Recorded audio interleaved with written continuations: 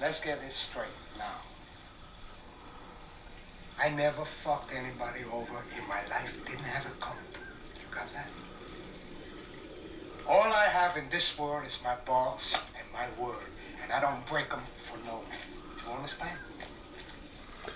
Welcome! This is Beyond the Hate. I'm Steven. I'm John. And here we are trying to answer the age-old question, is Justin Bieber a feminist because he looks like a lesbian? I don't know, but today we're talking about one of the greatest movies of all time, Scarface. Yes. And in this episode, I will be known as Juan, and Steve will be known as Esteban. Obviously. Because if we're gonna go Hispanic here and go with the whole Cuban atmosphere, yes, we gotta use the Cuban names. Yeah, it's kind of amazing how much stuff got popularized because of this movie. Not only... Oh, pop culture-wise? Yeah, not only how many countless rap songs were inspired from this movie. And there's actually a rapper called Scarface. And there's actually a rapper called Scarface. This was supposed to be a remake of the Howard Hughes Scarface movie, but it didn't end up being that. Yeah. It ended up being like total original thing, which, okay, just a little bit of backstory if you guys don't know what Scarface was in the original. It's loosely based on Al Capone because Al Capone his nickname was Scarface. Yeah. So that was a little nickname. So the original He movie, did get that from eating pussy. He did. That was a true story. In this Scarface, also a true story. I'm not gonna get a scar like that eating pussy, man.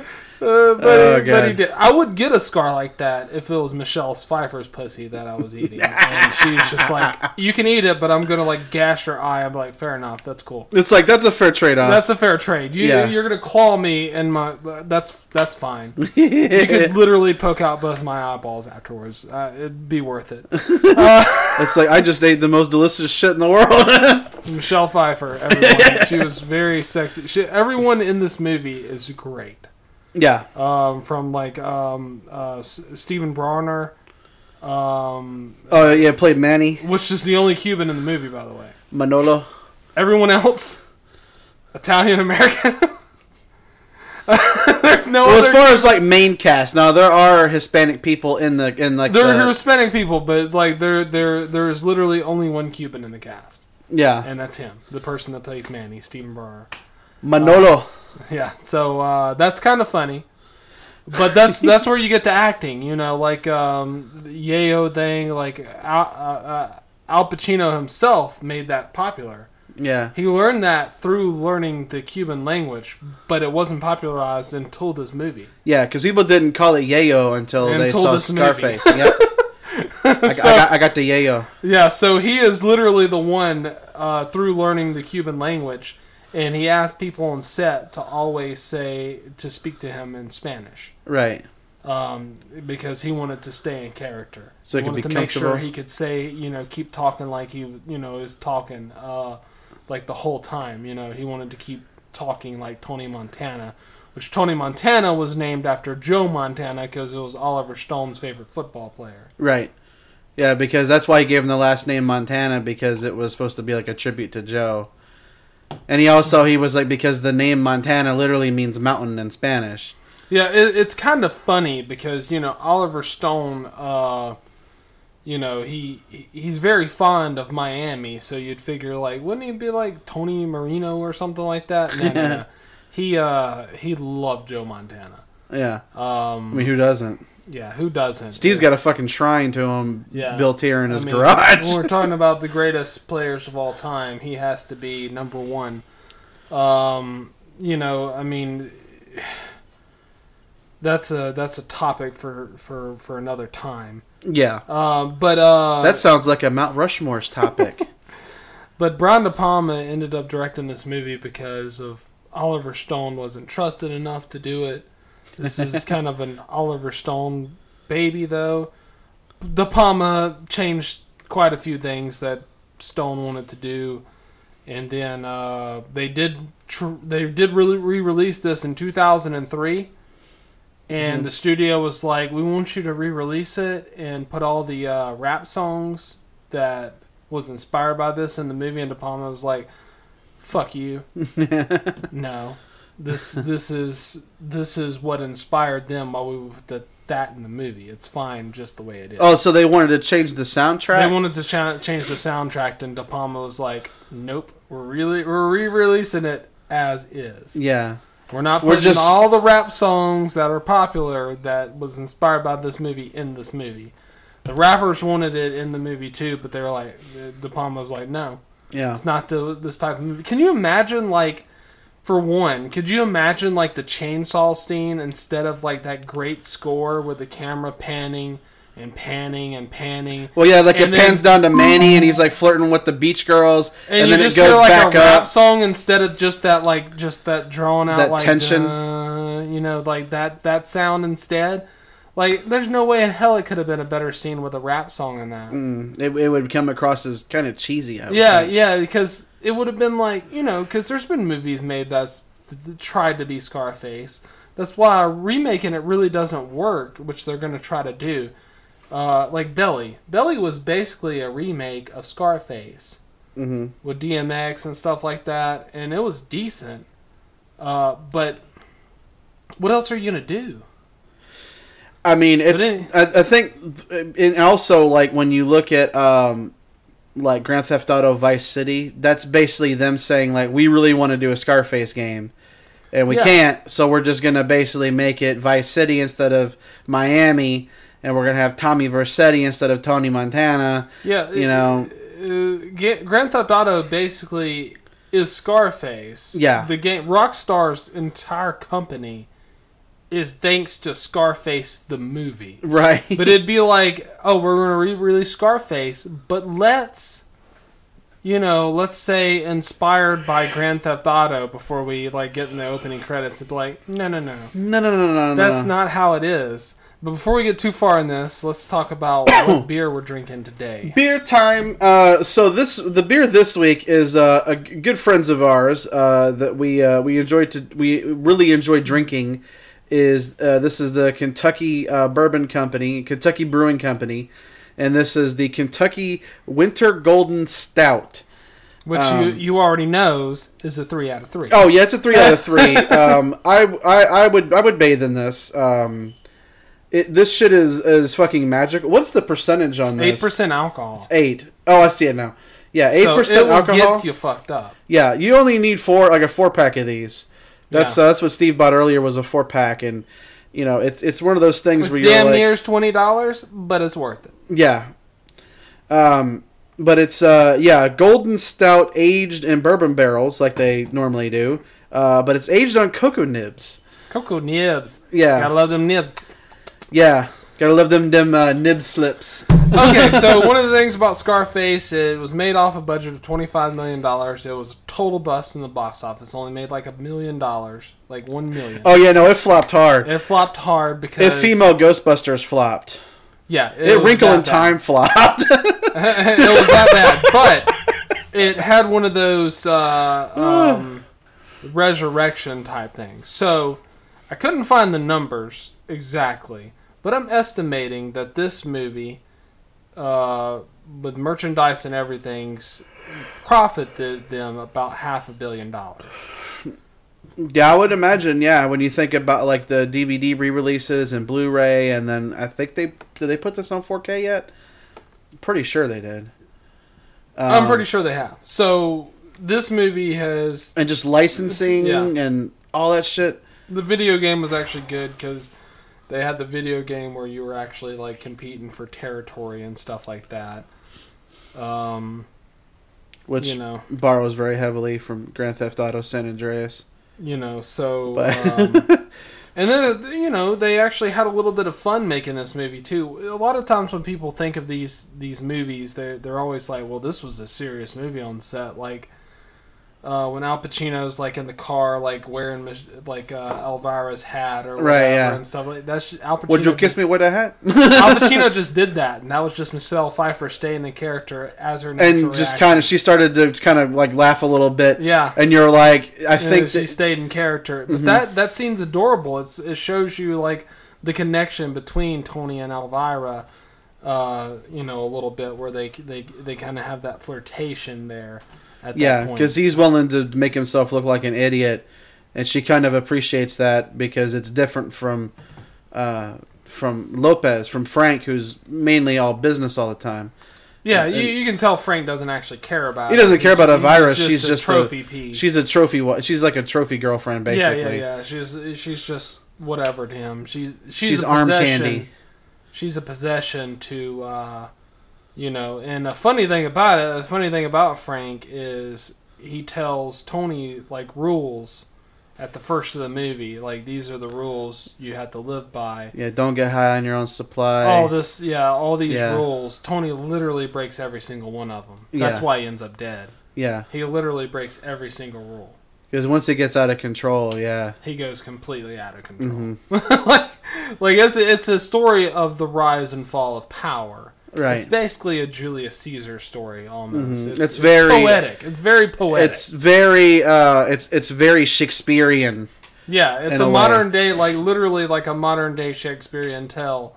It's the rise and fall of power, and it's, to me, it's very ballsy in this time where, it's like, is Tony a good guy? No. And it's like, is he necessarily the bad guy? No. Actually, the reason he gets killed in this movie is because he's too good of a guy. He gets killed for not killing people with kids in a car. Right, yeah. That's why he gets killed. It was like... He's like, I ain't killing no fucking kids. Fuck you! You die, man! He fucking blows that dude's head off. And it's like, he has lines that he will not cross. Yeah. And everyone that he kills in this movie, every single person Tony Montana kills in this movie is a bad guy. Right. He doesn't kill innocent people. That's the thing he won't do. Oh yeah, even when he stabs Rebenga in the camp when they first come, whenever they first get off the boat. Yeah, you die, motherfucker! You die, motherfucker! And then when he meets up with Frank later, he's like Tony, I want to thank you for taking care of Rebenga, and he was like yeah, it was fun. And he was like, it was fun. He's like, killing communists I do for fun. I kill pieces like shit like that for free, man. Yeah, I kill pieces like shit like for free, man. And he was like, I fucking love this guy. You can tell that he's like, Tony's gonna be a good asset to this crew because he is. That's why he was okay with killing Frank.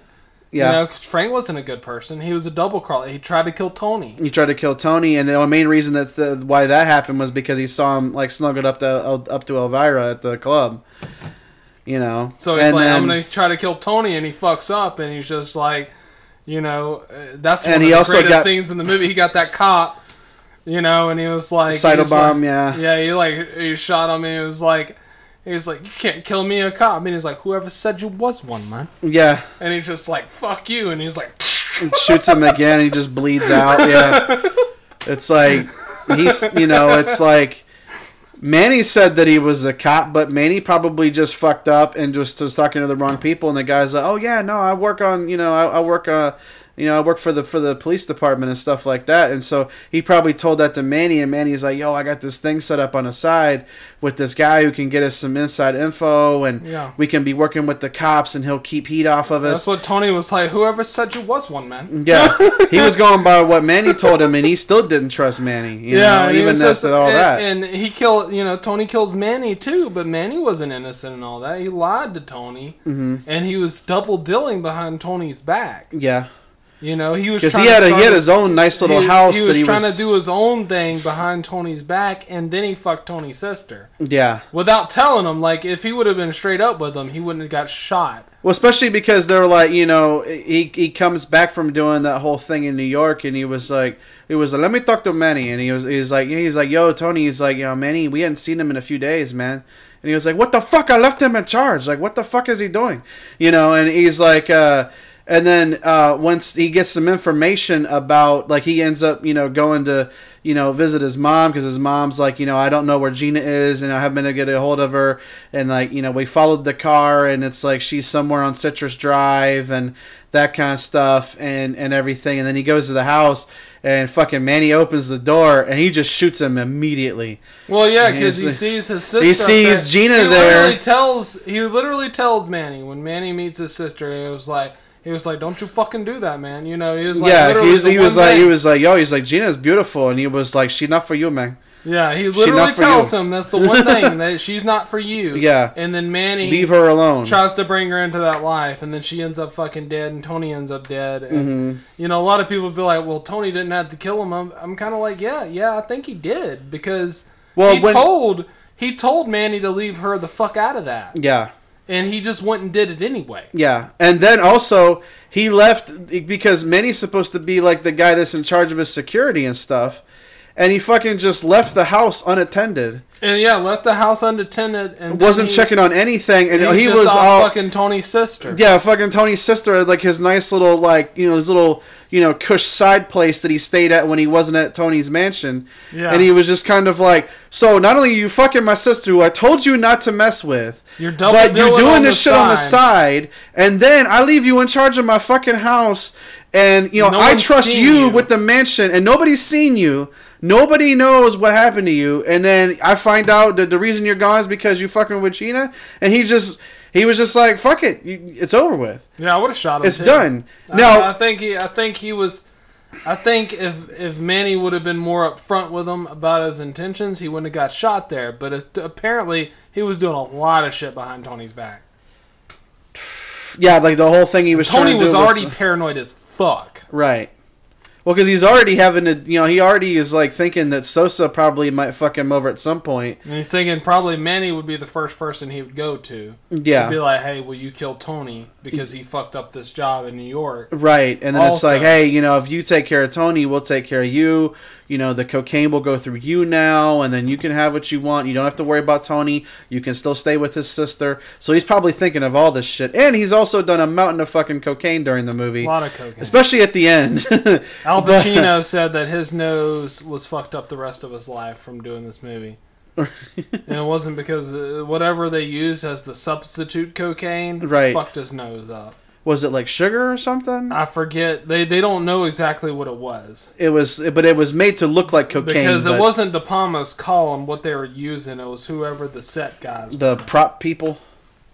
So, but Al Pacino was like, it wasn't cocaine. He was like, but sometimes I would feel high, but I don't know if that was because I was snorting so fast that I was getting just a rush from that. Or if it was some kind of a chemical. Some kind of a chemical to make it look like cocaine, but it wasn't. It was harmless, or at least it came across as harmless. But he said his nose was always messed up after that because how much fake shit he had to snort doing all those takes as Scarface. Oh, right. So let's get in the comments. So at the beginning of this, one of the things that I noticed about this movie is that on IMDb, it does get a decent amount of love. It's rated like over an 8, I think, like for overall score. But as far as the vocal minority and the people that are like super pissed off about this movie, there's not like that many of them. It had like, I think, what was it, like 31 like 1-star reviews. So the people that were giving it 1 stars, you know, it wasn't a very big group, but the complaints that they had almost mimicked each other from like comment to comment, so much so that I could almost predict what they were going to say when I first read like the first couple of lines, because it sounded like what everybody else was talking about, you know. But I did still find some gems. So I put, it is nice to see the likes of Oliver Stone, Brian De Palma, Pacino, and even Michelle Pfeiffer make one monumental piece of cinematic garbage. Wow. So that's where we're starting. So you can imagine the trip we're about to go through. It is nice to see people so rich and successful, which is done in quotes, right, wasting their time on one of the most forgettable, trite, and pathetic pieces of filmmaking of all time. This movie represents the worst parts of Hollywood. What is this? Is it based on a true story? Well, they do start with some basic news bites and facts that they read off of USA Today or whatever. But then the movie departs into some fantasy world and a Cuban refugee going to make it in the American drug subculture, kind of like Rocky on cocaine. Is it a movie about Cuba or Cubans? For the life of me, I don't believe there is a single Cuban in this movie. The accents are totally fake, and the scene with Antonio's mother looks like a poster for Midwest American values. The whole scene looks like something out of the Dick Van Dyke Show. Is this movie about Miami? It looks more like Los Angeles transposed in Florida. After all, a palm tree is a palm tree. Also, the music is disgusting and sounds like Latin elevator music or something out of a Lawrence Welk show. I think I heard a polka in there. The sound is bleached in a number of spots, and the dialogue seems to be carried out in a warehouse. I mean, there is some dubbing in this movie because it was necessary because this movie was made in 1983. Yeah. Was it made in 83? I thought this was made in 80. No, this movie was it made 83? in 1983. Yes. Oh, okay. I'm right on that. But yeah, December 9th, 83. Okay, so yeah, I was wrong. I kept thinking this was 80. So yeah, this movie was made in 1983. So there was some dubbing, and sound wasn't really great in the 80s as far as movies. I mean, I don't really have a problem with any of the sound bites in this movie necessarily. I don't really hear anything that would throw me off of the illusion of reality. It doesn't sound like it was recorded in a warehouse, though. It No, makes it me doesn't, think that like because- maybe they watched like a really bad copy, like maybe they cut like a bootleg. Like they're trying to rip this movie and then complain about it. Yeah, and they're like the sound sounds like shit, and it's like, are you watching like a real copy? Are you watching the DVD or Are you watching like a bootleg? Like I got like a $2 DVD Are in the you hood. watching this on YouTube? Because a lot of times their videos aren't very great. Oh yeah. There was a bootleg one on YouTube that I found, but the entire thing is cropped. It's missing 20 minutes, and it's also like it's it's diagonal. The whole movie is diagonal. So if you watch it like that, And backwards. It was also backwards flipped. If you're watching it like that, you should probably complain more to YouTube Yeah. than For these Scarface. bootleg ass copies. But as far as like a 80s movie, it sounded fine to me. I mean, it was well acted. I mean, Brian De Palma is one of the better directors of that time. I mean, he went to fucking film school with Spielberg that was taught by Francis Ford Coppola. Yeah. Oh, we'll talk about De Palma a little bit more later. So Because we're not done with De Palma yet. I don't know what else you want. Like, as far as the director, it's like, this director is shit. It's like, this fucking guy made Scarface and The Untouchables. I don't know what else the fuck you want from him. But also, like, when somebody says, like, what was the exact comment again? The music is disgusting and sounds like Latin elevator music or something out of a Lawrence Welk show. I don't know what that means. So it's like, for those people who might not know, the score of this movie was done by Giorgio Moroder, who is considered one of the greatest composers for film scores in the history of cinema. Like this was a person that most likely inspired people like John Williams and stuff like that. And like John Carpenter, you can definitely tell John Yeah. Carpenter was like a fan of Giorgio Moroder. Yeah, Very like, synthesizer heavy and yeah, I keyboards. This is one of those things where I think that the score fits perfectly with what they're trying to do with the movie because, like I have to go back to it, like the chainsaw scene. Yeah. Like I just don't think, because if you would have made that scene too gory, it would have been unwatchable. It's already difficult enough to watch. It's very tense. Yeah. It's already watched because you're already afraid for everyone in that room's life. Right. And then it ends up just being really tense. But it would have been more insane if that music was somehow different. Yeah. Because it was almost like, that scene to me was almost like a Hitchcock scene, like an Alfred Hitchcock scene. It was almost like it was almost shot like a horror movie. Yeah. Like how the camera's just like slowly sliding to the window up and then back in the room. You can and that shot, it, like when I'm watching this, I'm like, you can tell that Tarantino loves these kind of shots. Yeah. Simultaneous things going on. Manny in the convertible flirting with the girls, and then Tony and Angel up in the hotel. Yeah, and it's just like kind of a little bit back and forth, and you can see De Palma definitely inspired Quentin Tarantino. Oh yeah, definitely. Tarantino watched De Palma movies. There's no way in fuck Tarantino could sit in a straight interview and be like, "Did Brian De Palma inspire you?" and say no. Well, no, I was actually inspired, but no. No, De Palma. There's a shot in Pulp Fiction that seems like it was lifted straight out of Scarface. Right. Then the scene that we're talking about, you guys should know, is the fucking scene where Vincent and Jules are walking through the hallway talking about the fucking foot massage. Right. That seems like that was lifted straight out of fucking Scarface. Because, the camera at one point just stops, and then they just keep walking and talking. Yeah. And then they get to a certain point at the door, and then the camera flips to the other side of them.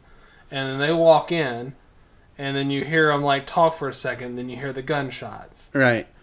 And then... later on in the movie, you see what happens in that. That's some Brian De Palma stuff. That's some stuff that happens. It feels like Tony and Manny talking about stuff. And that's some stuff that kind of already happens in Scarface, where you're having to actually use your imagination to see what comes next, and the director makes you wait. Right.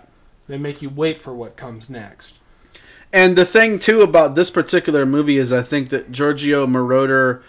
doing the score for this, it adds a whole other element to it because it is very like synthesizer heavy, and it adds a different tension than just like straight up classical music, because it takes place like right after like the disco era.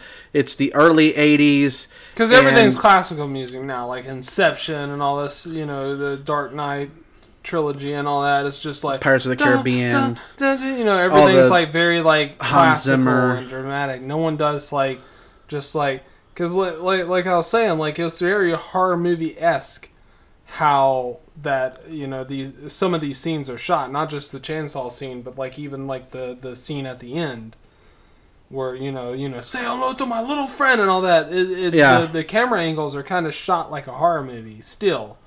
Oh yeah, like especially when he's in his office and stuff, and you see the thing where that other lieutenant dude, he's like, Tony, let me in, Tony, come on, let me in, and then he's like, and they like shoot him in the back, and he's like sliding off the door, and you see the blood smear, and he's looking at the camera, and he was like, oh, you want to fuck with me, huh? You want to fuck with me? Okay. You want to go to war? Okay, let's go. And he's like looking at the security cameras, and he's like loading the fucking grenades and shit into the gun, and he has like the banana clips, and he's like popping the clips in while he's looking at the cameras and stuff, and it's like that feels very much like kind of like a horror scene. Mm-hmm. It's like, if you were watching like a slasher movie and it's like, you can sense that like, fucking Jason's like right outside the door and they're like, oh, fuck, okay, come on, Jason, let's fucking do this. Yeah. And it's like the tension just builds and builds and builds. Yeah. And there's also that the other part too for me that's pretty intense is like when he tells that one dude, he's like, I want you to call at 3 and say we didn't get him, he got away. And he's like oh okay, he's like we're gonna go visit Frank. And he shows up and he's got his arm in the sling and he's got the pistol and that kind of thing. And then there's that whole tension where Frank knows that he fucked up, and he knows, and he's like, they're both trying to play each other. He was like, please don't. He's like, I got 14 million. He's like, I got 14 million. I can go to the bank and I can go draw it out. Just please let me. How's his day? Yeah. And he was like, please don't kill me. And he was like, I'm not gonna shoot you. He's like, Manolo, shoot this piece of shit. And Manny just shoots him in the head. I'm not gonna kill you. I'm not gonna kill you. Manny, kill this piece of shit. Manolo, kill this piece of shit.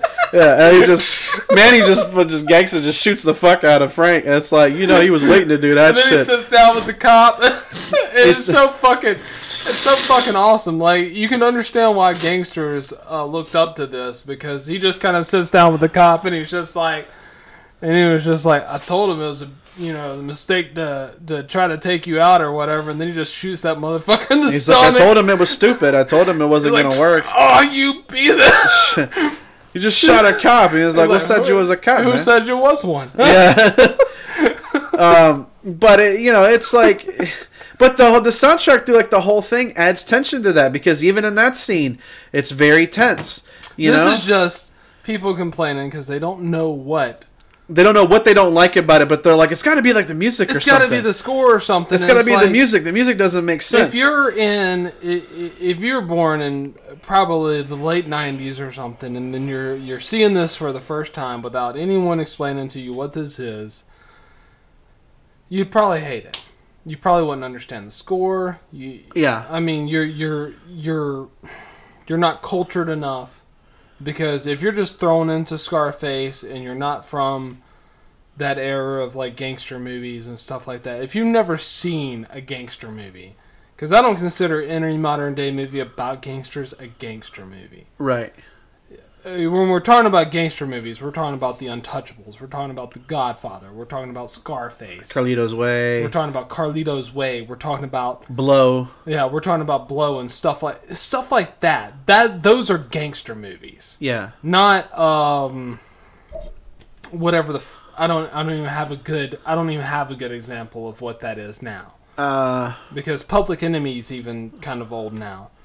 Yeah. Oh, I would love to do an episode on Public Enemies at some point, because that's Bell and Depp. Yeah, that's fucking just the story of John Dillinger. I mean, come on. That's John Dillinger, one of the greatest bank robbers of all time. But Scarface, I mean, he's inspired so much. So whenever you're just kind of a guy that's like, well, the music kind of sucked in this.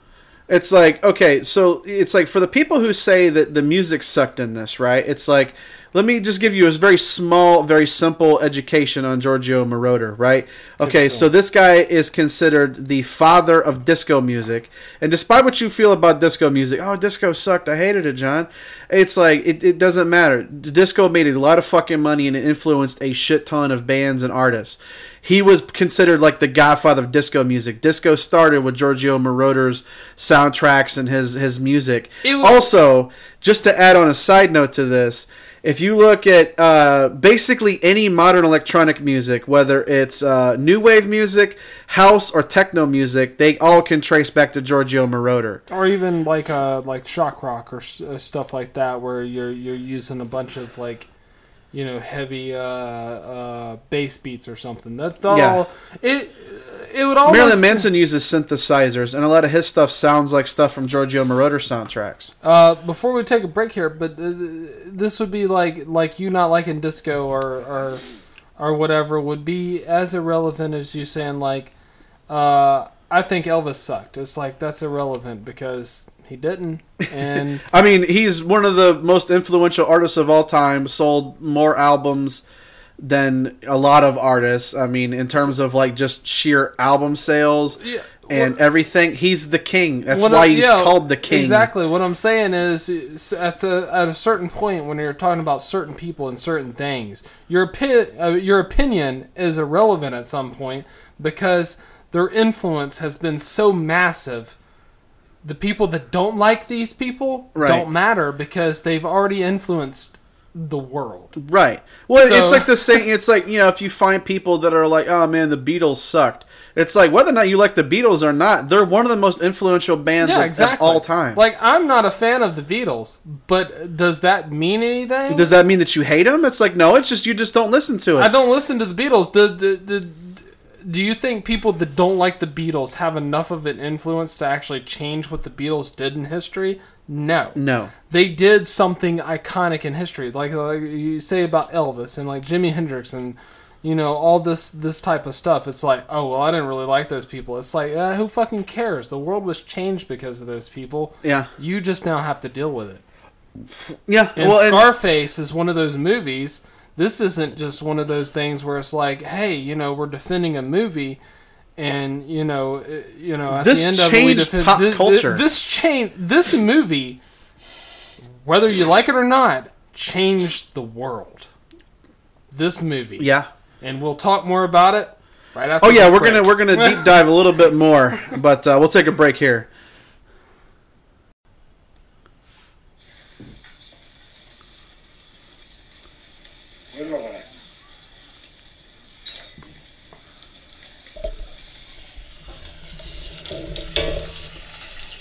bunch of fucking assholes.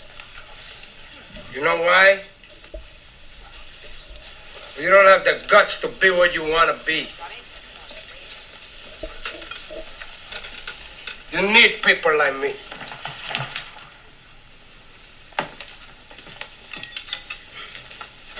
You need people like me so you can point your fucking fingers and say, that's the bad guy.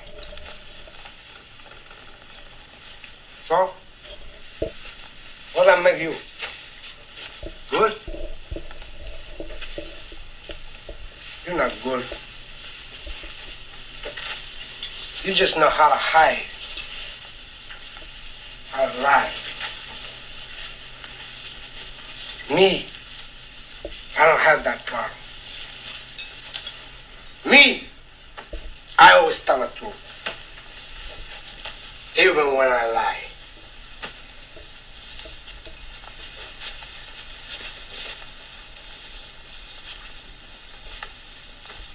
So say good night to the bad guy.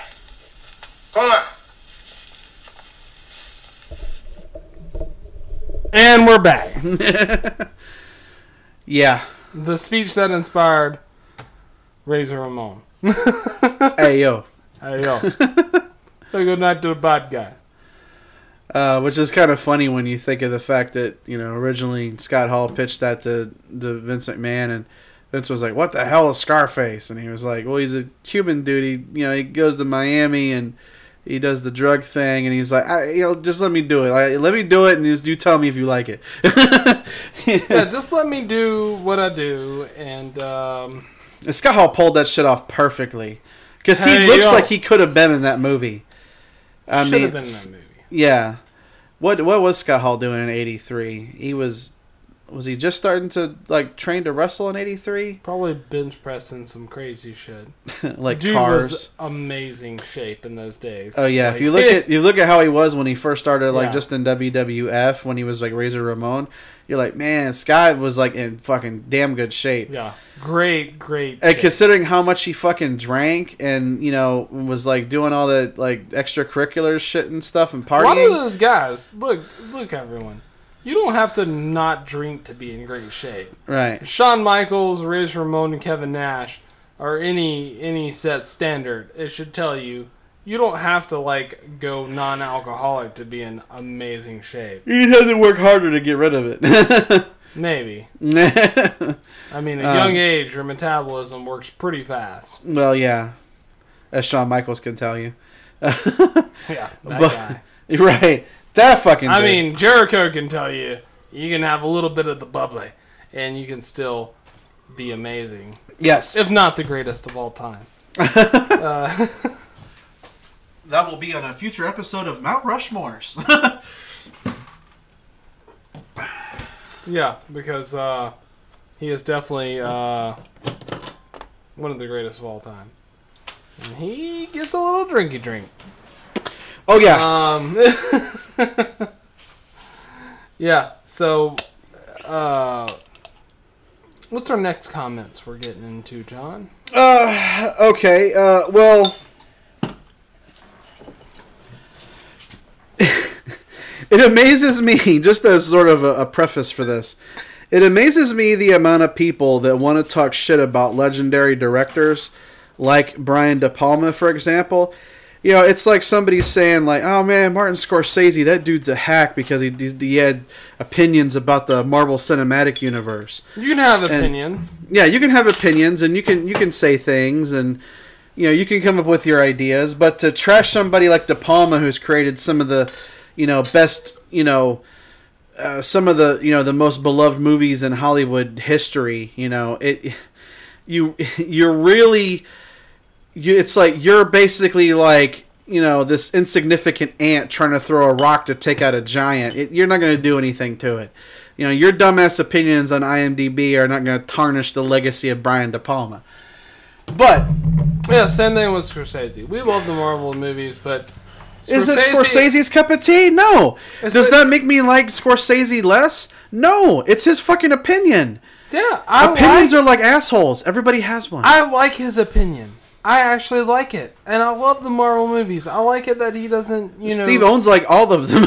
Yeah, I have like all the Marvel movies, but also like that somebody like Scorsese is like, I'm not really into it. I don't think that it's like great. That means you're not going to change what you're doing because I love what you're doing. That's great. Just keep doing what you're doing, man. I will watch your movies, and I'm going to watch the Marvel movies. I'm going to watch probably the DC movies still. I mean, because we're hoping. We're not those people that's like, I'm only Marvel. It's like, no, we want DC to be great too, because I love Batman. And competition's great. Yeah, competition is what we love. Scorsese, make what you love. That way we can watch it. Everyone needs to make what they love. Right. And this is what De Palma did. Yeah, so I'll go ahead and get into it. Let's get into it. So in Scarface, we have Al Pacino playing gangster with a bad Cuban accent, which comes off as a bad Mexican accent, actually. Brian De Palma and the screenwriter Oliver Stone have changed the Italian criminals of the original movie to Cubans, and instead of booze being traded around, we have cocaine. Instead of the fine, subtle, Howard Hughes direction of the original, we have De Palma's over-the-edge misdirection. To be sure, De Palma has made some terrific original films, like Carrie, Sisters, Dressed to Kill, The Untouchables immediately come to mind, but Scarface is not one of them. The camera work is shoddy, with too much movement and far more cranes than could ever be effective. Clearly, the photography budget was excessive on this movie. There is, however, one top-notch De Palmian sequence, and that's the chainsaw sequence in the hotel. But that's only a few minutes in a 3-hour flick. That's the other major issue. This film is far too long at 3 hours long. You could cut this film to an hour and a half, and it would be a better film. It'd still be difficult to sit through because the performances are so bad. This has to be Pacino's worst movie ever, but at least it would not waste as much of your time as opposed to the 3 hours. The violence and gratuitous cursing wears us out, and after a while it becomes meaningless and stupid at the end of a 3-hour runtime. A little bit to unpack there. Yeah. But the thing about like people with like bad accents, it's like literally, like you were saying, like Pacino tried to make sure that he got his accent as accurate as possible. One of the things that I have a problem with was he said that this can be cut into an hour and a half runtime. And that is just a part of the new culture of movies. This guy is from the 2000s of movies. Yeah, this one, if I remember, I think this comment, was this one 2004? I think this is 2004. So what happened is we got a generation of people that came up and they were like, we don't really like to watch movies. And this is why YouTube is so big. Because people don't actually like to set an attention span past 5 minutes. Right. What's the average YouTube video? 10 minutes. 10 minutes. Yep. So that's the average span of people now. Like, I want to be entertained for this, and then this, and this, and this, and this. So back in the day, you actually had to do something called actually create a movie, right? Which was actually called a film. Like Quentin Tarantino would call something that's actually feature length, which isn't an hour and a half. It's 2 hours plus. That's a film. Yeah. That's something that you're trying to say. You're trying to show. So Scarface is a film. It's not a movie. It's a film. Right. So, it's 2 hours, 45 minutes. Yeah, Tarantino would get pissed at you. It's like, yeah, I like that Scarface movie. He'd be like, no, Scarface is a film. Right, yeah. Tarantino would just be like, no, Scarface is a film. Yeah. Cleopatra is a film. Cleopatra is a film. Caligula is a film. Right. Sharknado is a movie. Yeah, Sharknado is a movie. Right. That's just a movie. Whatever a movie is. Magic Mike's a movie. Right. It is not a film. It's not a film. A film is something that inspires something, is trying to tell a specific story, and it lasts long enough for you to actually understand a plot. Right. It's one of those things where if you think that Scarface is too long, then you also think The Godfather's too long. Right. And you also think the Titanic's too long. And you see the pattern I'm getting here. These are some of the greatest movies. Avatar's too long. These are some of the greatest movies ever made that I'm listing here. These are the movies that you would think are too long in runtime. And I always hear that whenever the critics are covering movies. It's like, well, they could have shaved like 30 minutes off this movie and it would have been a better movie. And it's like, so what you're saying is you really didn't want to watch this movie? You wanted to watch like a summary of this movie. You want to watch a Cliff Notes. So, in my opinion of that, don't watch this fucking movie. Right. If you're not into gangster movies, don't sit down and be like, I want to watch an hour and 20-minute gangster movie. Because even American Gangster with Denzel Washington, isn't it Russell Crowe? I think it is Russell Crowe, yeah. That's not even an hour 20. That's like 2 hours. That's a 2-hour movie. And that's a modern day gangster movie.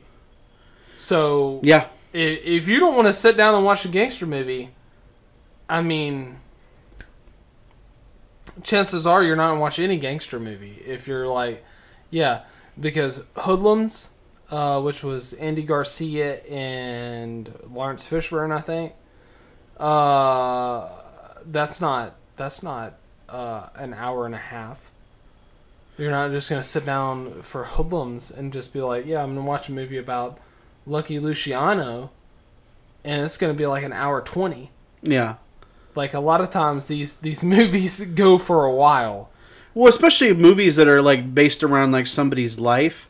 You have to have like detail in it because in the case of like Scarface, for example, it's like if you don't show him going through the stuff when he first comes to America, and you're like, if you had cut out all the shit that he had to do, and you started the movie where he walks into Frank's house, and they just start talking about the Rebenga hit and all that sort of stuff. Look at how much character building you miss on that. You wouldn't know who the fuck Scarface is. You wouldn't even know who the fuck Tony was. You wouldn't know who Manny was. You wouldn't know who Omar was because Omar was their guy that had access to Frank and was going to try and get him some work and do some smuggling and stuff. Yeah, and let's say like you did like Lawless, the Shia LaBeouf Tom Hardy movie. That's over 2 hours. Yeah. That's a gangster movie. I mean, Gangster Squad. I think the reason that movie wasn't as successful because it was like an hour 45. Yeah. It should have been longer. It's a gangster movie. Well, like, I would just look it up because I couldn't remember how long Public Enemies was. Public Enemies is an hour 40. Yeah, I mean, that's a little short for a gangster movie. Especially one about John Dillinger. John Dillinger, one of the greatest bank robbers in American history. Short. That's a little disappointing. Well, it's like if you look at something like Tombstone, for example. How long is Tombstone? Tombstone is about 2 hours 40. Yeah, it's like 2 hours 40. Roughly. And that's not a gangster movie, but it's a movie about a gang taking on the law. Yeah, taking on the Earp Boys and Doc and all that. Yeah. so it is one of those things where it's like I think if you like those movies, it's like watching a war movie, in my opinion. And you're like, I need my war movies at like 1:30. It's like you're not gonna get that. No. So Saving Private Ryan was like 3 hours. If you're like, I need the Saving Private Ryan to be about 1:20. It's like I needed to be a tight 1:15. Like, well, literally, that's fucking possible. Yeah, 1 hour and 15 minutes is just the siege of Normandy Beach. Yeah, literally. You're right. That's literally where you're at. Like at that point, and you're like you're just stopping the siege of Normandy. The surge on the beach at an hour and 15 minutes into that movie. You're trying to tell a story. If you don't want to watch a film, then don't watch films. Go watch movies. Go watch, like I'm saying, like, because there is a difference. And I love movies, and we love films. But when we're talking about gangster movies, when you're talking about the greats, you're talking about films. Yeah. You're talking about films like The Godfather. Yeah, I mean, like one of John's favorite movies is Alexander the Great. The Alexander with Colin Farrell. Is that a movie? No, it is a fucking epic 4-hour film. It's Oliver Stone. Oliver Stone really doesn't do movies except that Savages or whatever that was called. That was probably a movie. But people shit on that Alexander movie, and I'm like, if you actually go into it, I mean, he had an Alexandrian scholar that helped him do that script. It was one of those things I've heard. I always hear. And I have the Oliver Stone cut, which is over 4 hours. And it's fucking great. Yeah, I mean, whenever you're talking about, like whenever you go to listen to shows, like, how did this get made? Yeah, which I listen to. You know, it's one of those things where they're always talking about movies, and it's like, yeah, if this was cut like 40 minutes, if this was cut like 30 minutes, it'd be so much better. It's like, how the fuck do you know that? And it was like, how? What do you cut out then? Exactly know that? And I love Jason Mantzoukas, but what movies have you been in where you're like, hey, yeah, let's cut this film down to a movie? How the fuck do you get to say that? Right. Paul Scheer? June Diane Raphael? What the fuck has she been in that she can actually consider herself some type of feminist voice? Has she been in some type of epic Tina Fey type film? The only thing I remember her from is fucking Year One. Yeah. With Jack Black and Michael Cera. And I forgot she was in that movie until you just said that. I just said that. She is in it with Juno Temple. Because they're the two females that are in that with Olivia Munn. But that's one of the things. It's like, yeah, they'll criticize these films, and they're like, yeah, a lot of times, like, in the end, they'll be like, yeah, you should watch it, but it should be shorter. And it's like, how the fuck are you able to say this should be shorter?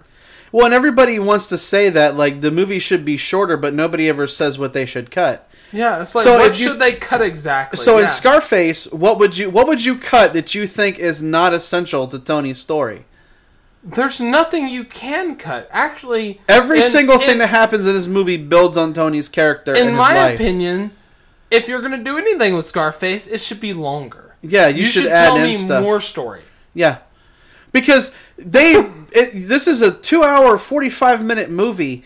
And he was making, like, deals and doing, like, drug deals and making stuff on the side that Frank didn't know about. And you never even see that shit.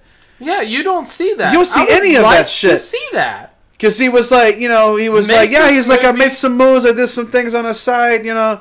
Make this movie 3 hours and 45 minutes. Right. Please. And have, like, an intermission break like you used to have. Imagine people... Because, like, how long is Cleopatra? Cleopatra is, like, just over 4 hours, right? It's a 4-hour movie. Caligula, also, like, a 4-hour movie.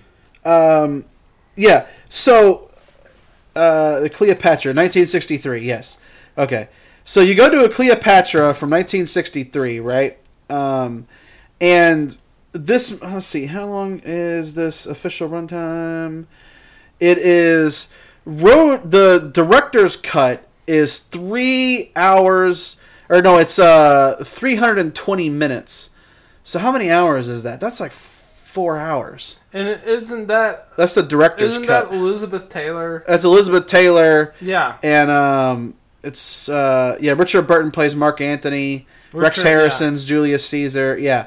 It is, you know, it's considered a classic. Like, if you go back and you look at, like, Hollywood, like, masterpiece classics, it's like Gone with the Wind, Cleopatra, Ben-Hur, The Ten Commandments.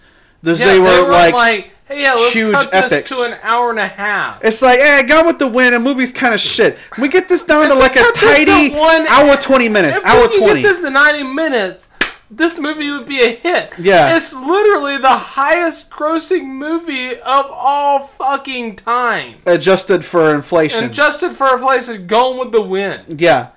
It made so much fucking money that, like, it just broke all kinds of records at the time. So who the fuck is to say... It's like, yeah... Well, that should have been shorter. Yeah, that should have been shorter. I mean, come on. It's like Casablanca at the end, they should have cut that shit out. Yeah. Like... Here's the looking at you, kid. That's bullshit. Right. It's like, look, that was one of the greatest endings in film history. Are you fucking stupid? Well, and that's the thing. It's like, because back in the day, they used to make these, like, epic ass movies like Cleopatra and Ben-Hur and that kind of stuff. And then eventually people were like, we don't know if we want to sit through like 4-hour movies.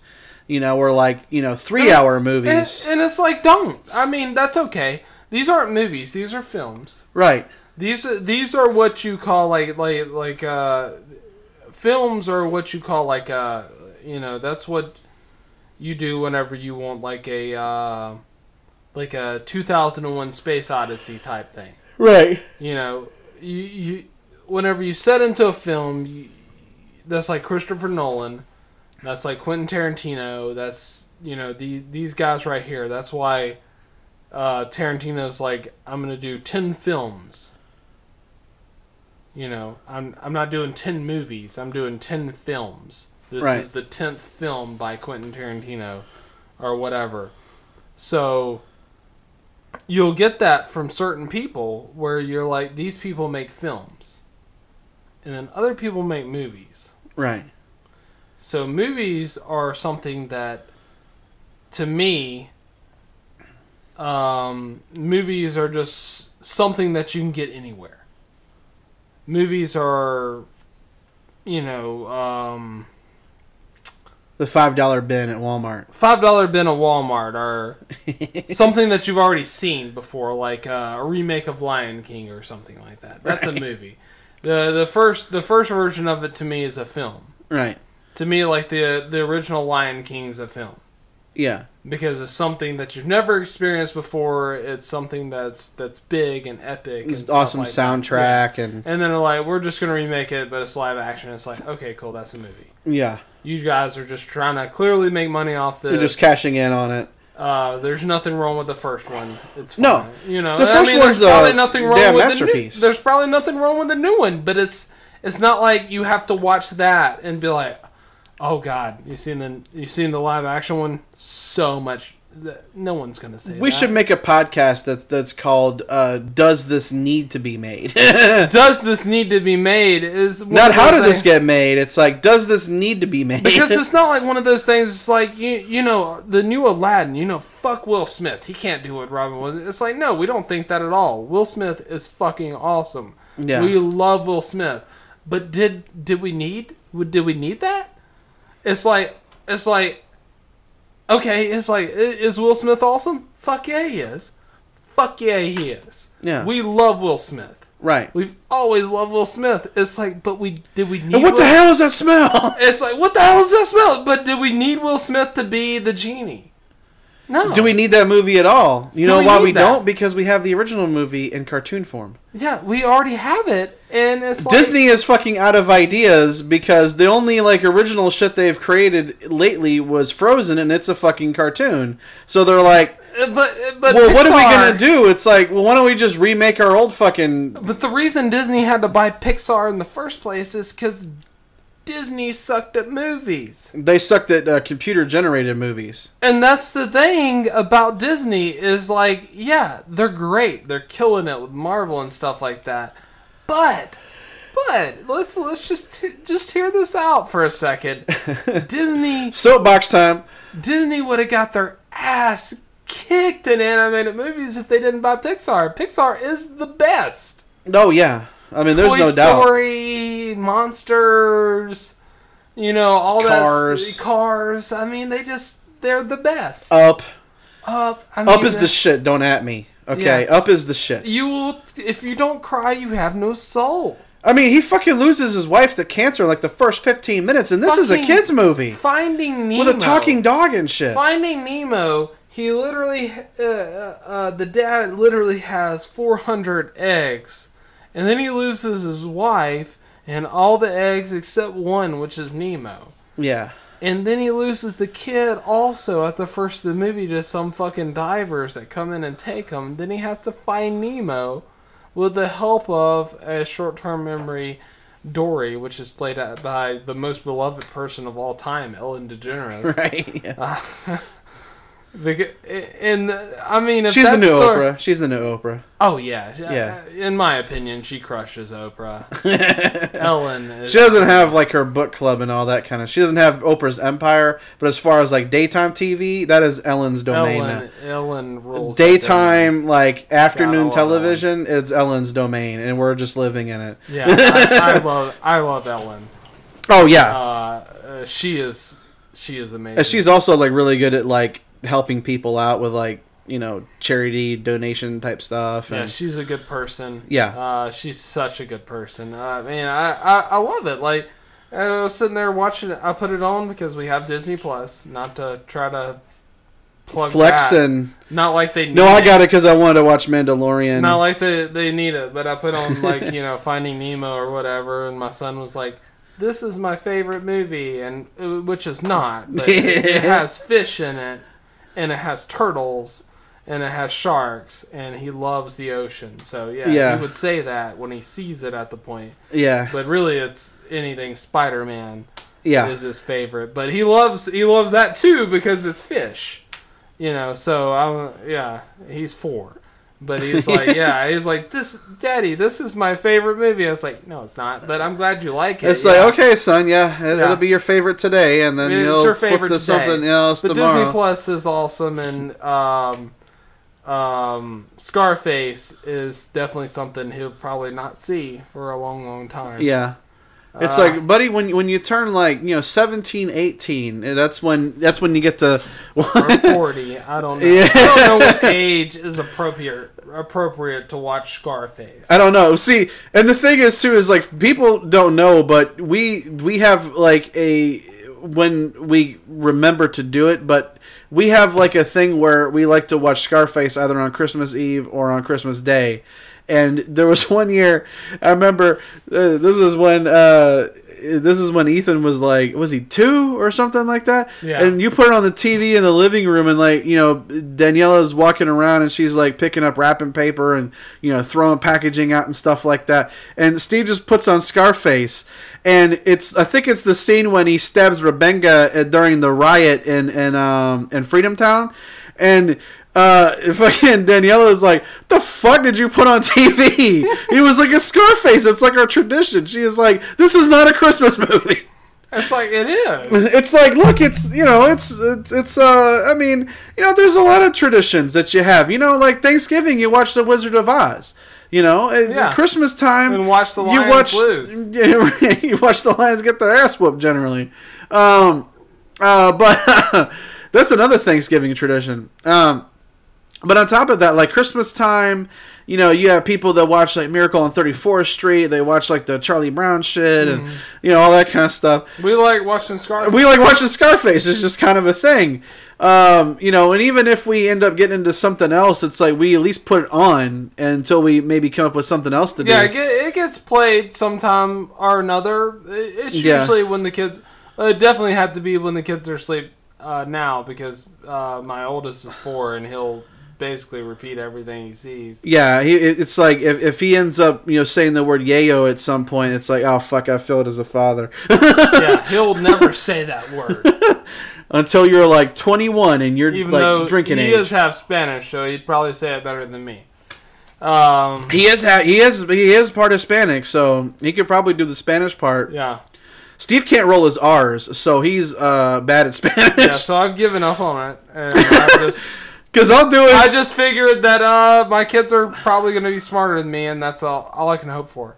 Yeah. It's funny because like there'll be times when I'm trying to say something in Spanish and I'll like roll the R and do it, and Steve's wife will be like, "Well, John can do it. Why can't you say it like that?" John can do it sometimes. Don't let him. I can fucking do it. A lot of Spanish shit. I can do it. I fuck up a lot, but there are some things that I can say. Sometimes you can hit it. Yeah. And I have Daniela there for clarification that I did do it right. I also think she's trying to just make you feel better. Well, it fucking works, okay? And sometimes that's the more important thing. That is the more important thing. That even if I was wrong, but we can also find clarity in both of us never ever being able to speak fluent Spanish. Oh no, that ship has sailed. Yeah, no, I know enough Spanish to be able to order something off of a menu. Yes, me you too. know? Me too. I can and- understand a lot more of it than I can speak. I'm just too Alabama to actually get it. We weren't taught Spanish in school, so it wasn't something that we learned. Our school systems failed us. Right. Thank you. But thank you, our school system. Thank you, our school system sucks. And see, that's the thing. If you want to take this back to culture, right? Because Tony is Cuban, right? Yeah. And so it's like when you watch this movie, it's like, you know, the amount of like attention that they pay to, like, you know, the Cubans and stuff like that. It's kind of interesting because the entirety of this movie is based on like Cuban and Hispanic people. And I love it. You know, and then just like the Super Bowl. Yeah. J-Lo and Shakira. Yeah, exactly. You know, I mean, that is that is fantastic that you're actually going to see both of them on stage at the same time. And they was wondering why, because Rihanna turned it down. They were like, "Why would you take it?" And it was Shakira that answered. She said, "There's not a lot of opportunities for Latinas, to represent in the Super Bowl, right? So we took it." And I was like, "Thank God." Yes. J-Lo and Shakira. I'm not a huge fan of J-Lo, but I fucking love Shakira. But you know, as soon as like, you know, Lopez starts doing, waiting for tonight. Oh, Steve's gonna be in there like waiting for tonight. I'm not saying I hate J-Lo. He's gonna be singing along to that shit. I would definitely sing along with that shit. I married a Latina. I clearly like Latina. That's his credentials. Yeah. But I like Shakira more. But yeah, fucking J-Lo is goddess level. I mean, she's amazing. Yeah. She's like 50 and she looks like she's still a fly girl. She looks like she could marry Keanu Reeves, who is also immortal, apparently. That would be some beautiful ass babies. God damn it would. Just imagine immortal babies, you know, that came J-Lo from and Keanu Reeves. Fucking Jennifer Lopez and Keanu. Like, oh my god, man. It was kind of insane because I watched one of those interviews with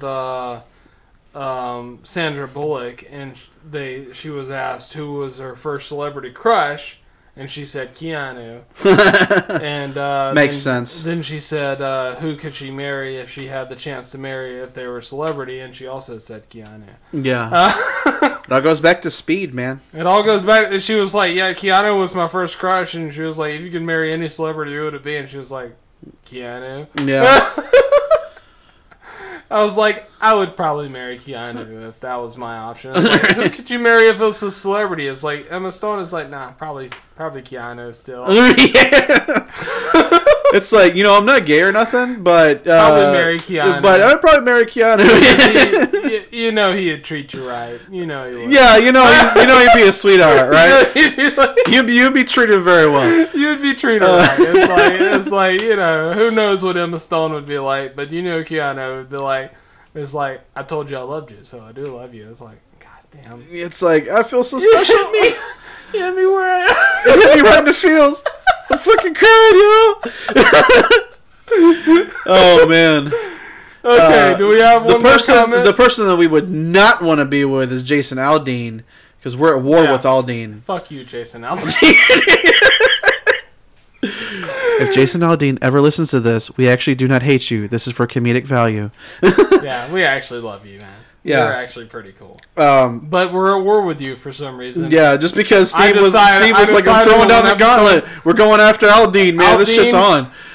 Let's do this. Yeah. After that whole war we had with Toby Keith, this is refreshing. Ha.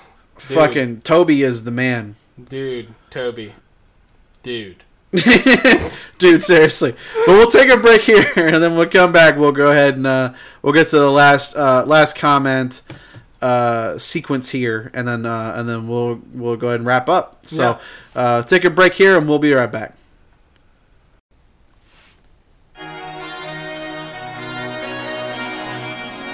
J-Lo, Yellow Side, it's a new generation, Mr. Worldwide, of party people. Get on the floor, daddy. Get on the Red One. Let me introduce you to my party people in the club. snooze. And everybody knows I get off the train. Niggas, the truth. I'm like Inception. I play with your brains. I don't sleep or snooze. I don't play no games, so don't get confused, no. Cause you will lose, yeah. Now pump it up and back it up like a Tonka truck. Got it. If you go hard, you gotta get on the floor. If you're a party freak, then step on the floor. If you're an animal, then tear up the floor. Break your sweat on the floor, yeah, we work on the floor. Don't stop, keep it moving, put your drinks up. Pick your body up and drop it on the floor. And we're back. And of course, I brought us back with a little bit of J-Lo because we were talking about her. And yeah, I don't remember this being on the soundtrack, but that's interesting. That if they were doing like the modern Scarface, they could have had that in Club Babylon. I just wanted to pump it up a little bit before we got back to this. And Pitbull is from Miami, so in a way, it makes sense. It does. Yeah. I was not expecting J-Lo when we came back, but then part of me is like, when I heard it, I'm like, oh, well, this completely makes sense with Steve running it. We kind of expected that J-Lo would bring us back. Yeah. Because she's apparently immortal. Right, yeah. I just started thinking of her ass all of a sudden, and I totally forgot what I was about to do. You're going to do the last comment. Yeah, there we go. See, that's why I have him here.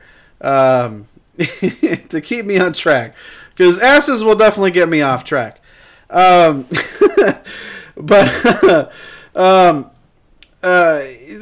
thing about this movie is that this entire movie is a fucking masterclass from Al Pacino, right? Like, when you think about acting, yes, acting wise, class, yes. Yeah, like a masterclass on like it's not getting into a character. No, it's a masterclass on hooah. It's a masterclass on getting into a character and then becoming that character, right? Like when you think about like people who like just completely like owned a character, or like, you know, Heath Ledger owning the Joker, right? People still talk about that to this day. Well, now people are probably going to talk about Joaquin playing the Joker, but which we haven't seen that. But yeah, no. Let's talk for a second before you get in the comments about people owning a character. Right. I'm very interested in people that you think like that's just owned a character. Like, let's talk about that for a second. Well, I'm trying because we do, like, Scarface was just completely owned by Al Pacino. We know that, and you just said Heath Ledger and the Joker. Yes, that was totally owned by Heath Ledger. Right. I mean, no one could ever duplicate what Heath Ledger did with the Joker. Right. And I haven't seen the new Joker, so I can't really comment on what Joaquin Phoenix has done. No, but I eventually want to watch that though, even if I don't catch it in theaters. But I eventually do want to see it because I've always liked Joaquin Phoenix, and you know it seems, I mean, it's made like a shit ton of money. It's one of the most successful R-rated movies of all time now. Right, so it'd be kind of like Ryan Reynolds as Deadpool. Oh yeah, Ryan Reynolds as Deadpool for sure. He kind of captured that character, like Daniel Radcliffe was like a Harry Potter type character. Yeah, you know, he really nailed that. I would if you want to stick to comic books, I would say you know, Sir Patrick Stewart as Professor X. Yeah, Xavier. You almost can't think of Xavier without thinking of he's really Patrick the Stewart. only one that's ever done it. You know, like he really is. McAvoy's trying to do his best Sir Patrick Stewart impression of Professor X. Yeah, I wouldn't say he's ever reached that level. You know, like, I would say Fassbender has reached the Magneto level, but I don't think McAvoy has reached. Not yet. Yeah, I just don't not quite yet. But I mean, not to say you're doing a bad job, McAvoy. We're just saying that like you did a pretty good job of trying to get there. Is really hard. I think Fassbender has hit that level, and I just don't think you have yet. Yeah. I mean, that's just one of those things. Another one that I would say, if you want to go into like the Tarantino universe, I would say Uma Thurman as the bride. Yeah. Uma as the bride, it's like she completely just owns that character. That is her. You cannot think of the bride without thinking of Uma Thurman. Yeah, and could we say like a reaching levels, Robert Downey Jr. as Iron Man? Oh, for sure. Like when you see him as Iron Man, you're like, that's what I think of Tony Stark from the comics. That's what I think of Iron Man. So that's one of the parts of reaching the level. That just shows you how good of a casting that they've done for these movies because, you know, I mean, I didn't know shit about Doctor Strange. Like, I had to ask you shit about Doctor Strange because I didn't know anything about him. And then seeing Cumberbatch play Doctor Strange, I'm like, I totally believe him as that character. Yeah. I totally get him as Doctor Strange. Another one that I would say, too, is DiCaprio playing Cobb in Inception.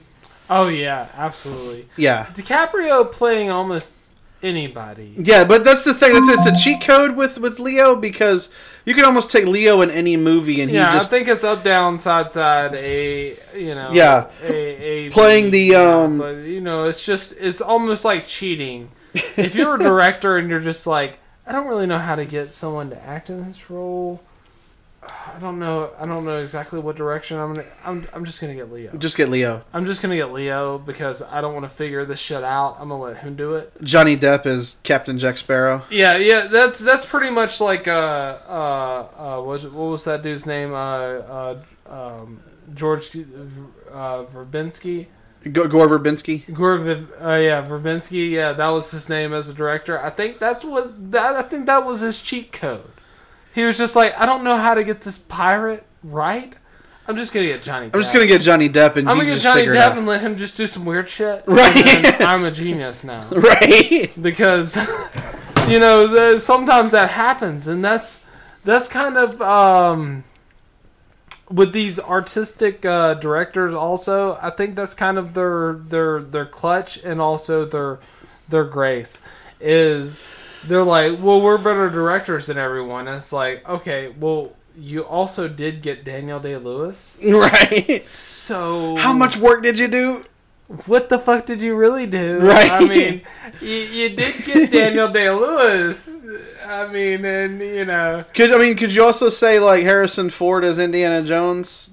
Like, you can't think of Indiana Jones without thinking of Harrison Ford. Yeah, you can't really be like, Yes, Spielberg is the reason Indiana Jones kicked ass. You're just like, nah, it was Harrison Ford. It was Harrison Ford. I mean, he basically, because those movies are basically, and people can say what they want about Kingdom of the Crystal Skull. We're not really counting that one because that one's like way down the line. That could be something we talk about later. But the original trilogy of Indiana Jones, it's like you cannot, like that. Those like Indiana Jones is like perfect for Harrison Ford because he pulls it off so well. You can't really be like, oh, these are good because of Spielberg. You kind of almost have to be like, these are good because of Harrison Ford. Right. So you can't really be like, these are the Spielberg movies. Right. You got on those. You have to be like, these are the Harrison Ford movies. Mm-hmm. And then, the Spielberg movies, you give Spielberg E.T. You've got to give Spielberg E.T. because that was. Oh yeah, that was Spielberg. You have to give Spielberg Minority Report if you like that. If you like that movie, you have to give that. But also partially to Tom Cruise, he fucking killed it. Tom Cruise kills it in pretty much everything he does. So. People can talk shit about Tom Cruise all they want. The dude's a fucking amazing actor. And he is also an amazing person because I was listening to an interview with like Matt Damon where he's like, you know how Tom Cruise is when he talks to you, he talks to you and like you fall in love when Tom Cruise talks to you because you like blink out the rest of the world. Right. This is stuff that Matt Damon said in real life. Because I watched the interview. Yeah, no bullshit. Like, he was like, literally, when Tom Cruise talks to you, he'll talk to you like he acts like you're the only person that ever exists. Yeah. Like when Tom Cruise. Total focused attention. Yeah. Total focused attention. He's looking right at you. He acts like you're the only person that exists. And then not only that, you think he's the only person that has ever existed. Right, yeah. Like you black out the whole world when Tom Cruise talks to you. And then, that's how he gets stuff done.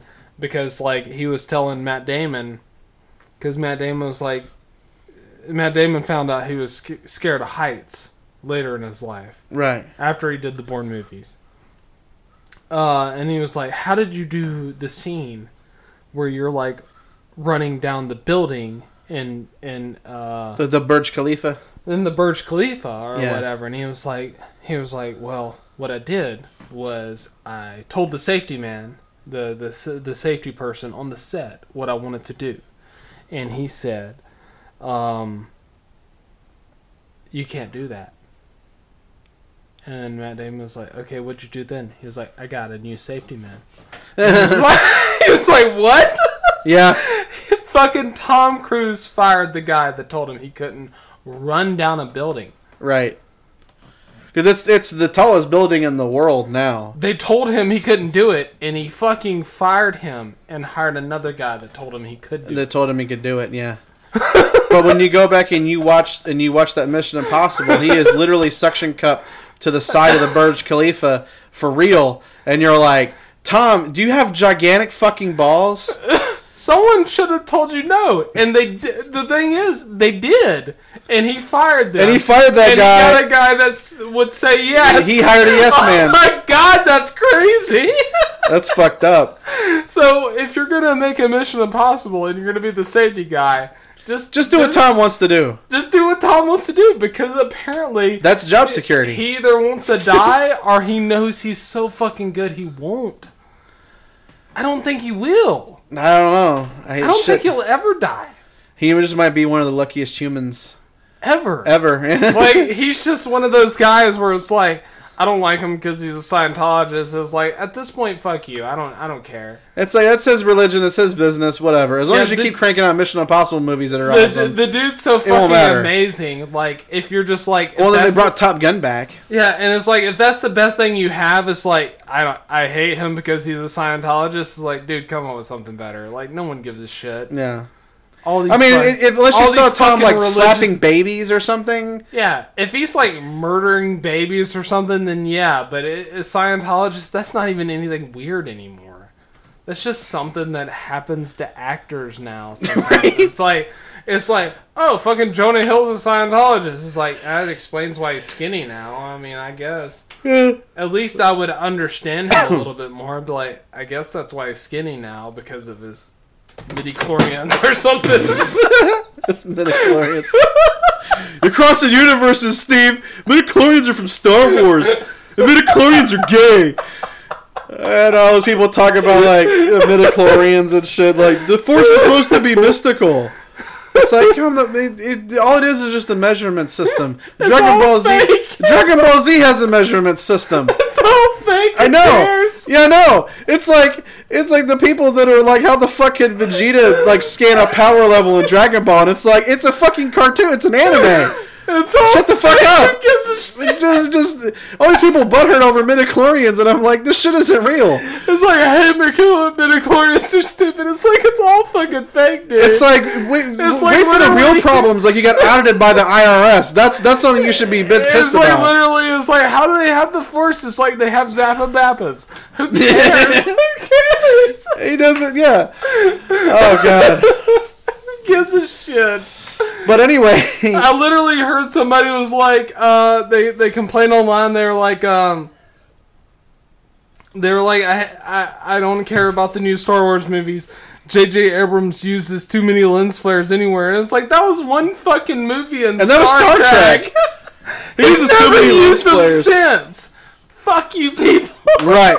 He didn't even do it in the fucking second one. I mean, he did it like very slightly and Into Darkness, but it's like it was. Yeah, it's like, who cares? What it was more just like a joke, but it's like, that's not even in Star Wars. Like, it's like, that's Star Trek, and it was like, yeah, I couldn't even pay attention because he used so many lens flares, and it's like, he hasn't fucking used that shit at all in Star Wars. No, you're just being a dick at this point. Even if he told Even if he told Industrial Light and Magic, hey, I want to add a bunch of lens flares here in the cockpit of the Millennium Falcon, they're like, yeah, we're not doing that because it doesn't make sense with the way the Falcon's built. Yeah, and the this is windows. Star Wars. This is Star Wars, man. Like, the rules are different here. It's like, also, we have been doing special effects for Star Wars since 1977, so you can shut the fuck up. So, just statistically, how many dicks could you eat? Many.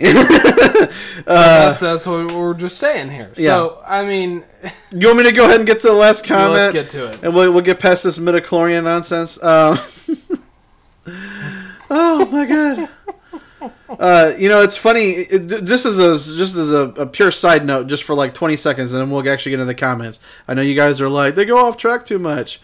Sorry, we have podcasting ADD. We're sorry. Suck it, dick. But you know all that shit that Brian Posehn talked about, like the prequel trilogy, and he made fun of it in his stand-up. Brian Posehn got to be an alien character on the first episode of Mandalorian. He's an alien and a speeder. Oh, does that... What do you call that? A sellout. A sellout. Oh. Remember he talked so much shit about Star Wars? So Brian Posehn just wanted to be included. Yeah, so Jon Favreau was like, you know what, buddy? I'll put you in a Star Wars. I'll put you in a Star Wars, buddy. Yeah, I'll put you in, buddy. Can you take us out of your stand-up? Is that what we're going to have to do with old buddy Patton Oswalt, too? Will you stop? If Patton Oswalt shows up as an alien in this series, I'm going to be like, the conspiracy is on. Will you stop crying, Patton Oswalt, if we put you in a show? If we make you an alien in Star Wars? Will you make you an alien in Star Wars? Will you stop crying about prequels? Will you stop talking about midichlorians? Aw, poor baby. I just thought you would like that because I was like that dude. I'm like, that dude sounds familiar. And then I was like, and then somebody was like, oh yeah, Brian Posehn. He was like an alien. He was like an alien cameo in Mandalorian. I'm like, that motherfucker. That shit talked about Star Wars, and then he was like, Jon Favreau, man, could you put me in Mandalorian? And it's like, I thought you talked all that shit about the prequels. You see how all these comedians are a bunch of pussy just bitches. Goes to prove our point. You can be a big boy on the internet and talk shit, but as soon as somebody's like, hey, I'll make you an alien and put you in one of our shoots, you can be a character, they're like, oh yes sir, please put me in this. Please put me in this, because Patton Oswalt was one of those guys that was talking about Marvel movies and stuff until he got casted in Agents of S.H.I.E.L.D. So yeah, it's that's the word of the day, hypocrite. So Patton Oswalt is a hypocrite. Like literally, if they're just like, hey, let's put you in some like prequel bullshit, but we'll pay you some money, Patton Oswalt would fucking do it. He'll be like, I'll help the Kaminoans clone troopers. Like, yeah, I'll be one of those people. I fucking love the prequels. Like, yeah. I love the Kamino people and their long ass necks and shit. That stuff is awesome. It's so awesome. It's like I actually love George Lucas now. As much shit as I've talked about him like this whole time. And it's like, yeah, like... Yeah, imagine how awkward that would have been to see Brian Posehn on the set of Mandalorian, and he goes up to George Lucas, and he's like, oh, George, yes, I'm a big fan. It's like, I've heard your stand-up. It's like, yeah, but I've heard some of your stand-up, and you didn't really like Jar Jar. You didn't really like the prequels. It kind of seems at this point that you're... What would you call it, Favreau? He's a sellout bitch. yeah, that's right. You're a sellout bitch. You're a sellout bitch, but good that you're on the set for the money. Yeah, right. Good to see they did a good job with your costume. Yeah. Yeah, that looks great on you. You sellout bitch. So anyway, back to Scarface. A little bit of justice for George Lucas before we I just figured I had to throw that out there just to see your reaction. It feels as good as it should. Yeah. Because I am pro George Lucas all the way. Fuck you if you hate the prequels. Listen to our episodes. Yep. Because we did episodes on all the prequel movies. Yes. So we did, it's the whole trilogy of them. Vindication! Yeah. Kakarot! No. Yeah. Carry on. So it says, this one got me when I first read it because I was like, these motherfuckers, like, seriously. Pacino in this movie is a cartoon character. No depth, all noise and goofy mannerisms. I guess that's what many people like about this movie. That it's so goofy, it's funny. Sort of so bad, it's good, Ed Wood style. The writing is appalling. This is one of those movies where the script writes itself. You are dragged from one trite piece of dialogue to the next, each pushing the plot like a sack of bricks. It gives the viewer the illusion that the drugs trade is run by a bunch of monkeys who live in big palaces with garish decor and have piles of coke on their desks. And they shout their mouths off and take 100 bullets without dropping dead. Pacino magically becomes a top master criminal because, well, no one knows why. Nothing is explained. Nothing makes sense. But then the modern gangster films are all that way. We don't understand the characters, partly because we have no idea what's going on. Just a bunch of lines, mean looks, blood and gore, and we actually sleep through. The relationship between Pacino and Pfeiffer is so obvious from the get-go, and there is not one shred of possibility that these two characters could ever care for each other. Pacino's character comes from a multitude of beautiful Latino women, and we are to believe he lusts after some middle-aged looking, raggedy looking, rather pitiful looking, pale, lifeless, ordinary blonde like Elvira. What? Clearly, a woman wrote this part for this part of the script. No man could ever buy into this. Is this a drug movie? Well, no issues of obsession or addiction are even mentioned. The behavior of the actors after a line of coke is nothing different than if they just had a drink of water.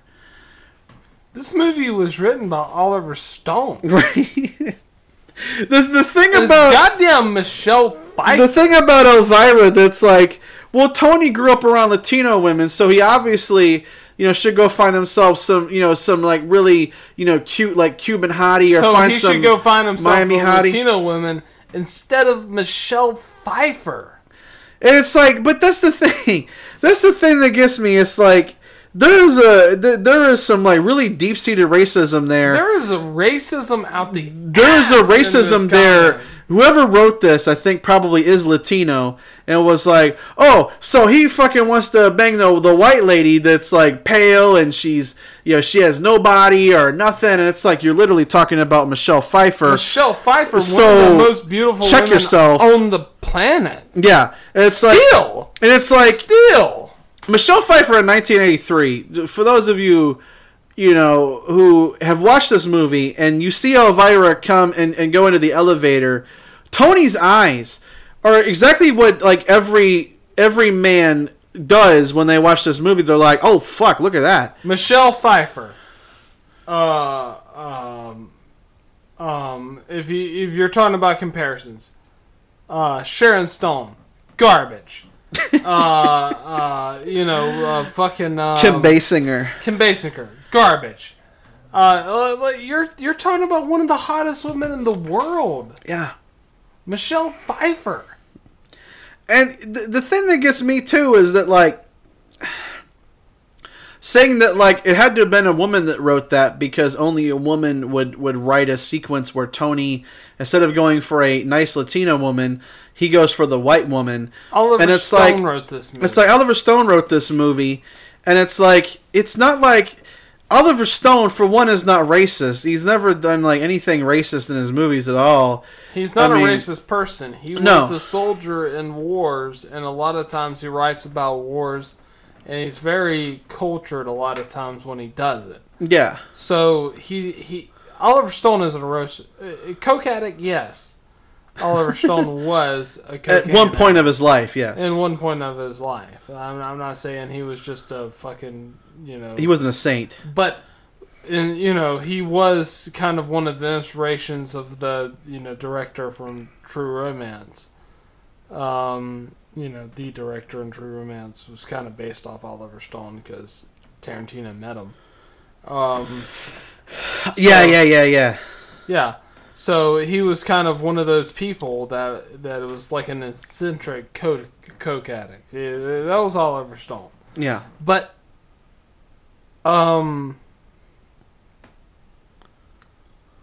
Elvira is one of the most beautiful women like you could ever like meet in that generation. Like Yeah.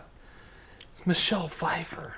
But that's the thing that always gets me is that, like, when people are talking about, like, women in movies like this, like, I feel like we just had this discussion with Sigourney Weaver and the Ghostbusters stuff, right? We did Ghostbusters for... Yeah, they were saying she wasn't sexy. That she had the body of a boy or, like, body of a man. And yeah, they're like, she's Sigourney too tall. Weaver is ugly or something like that. Yeah, she's too tall. And she has, like, a thin face. And it's like, what...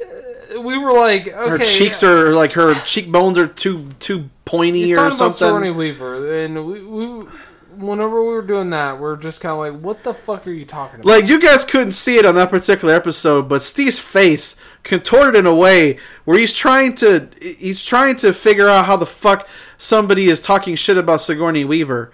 And it's like... I'm like, how are you thinking that way? Yeah, and that's the thing that happens with a lot of these jackasses is that they're like, they always want to critique, like, you know, like, this person's kind of like, well, Elvira's just some boring, you know, white blonde girl.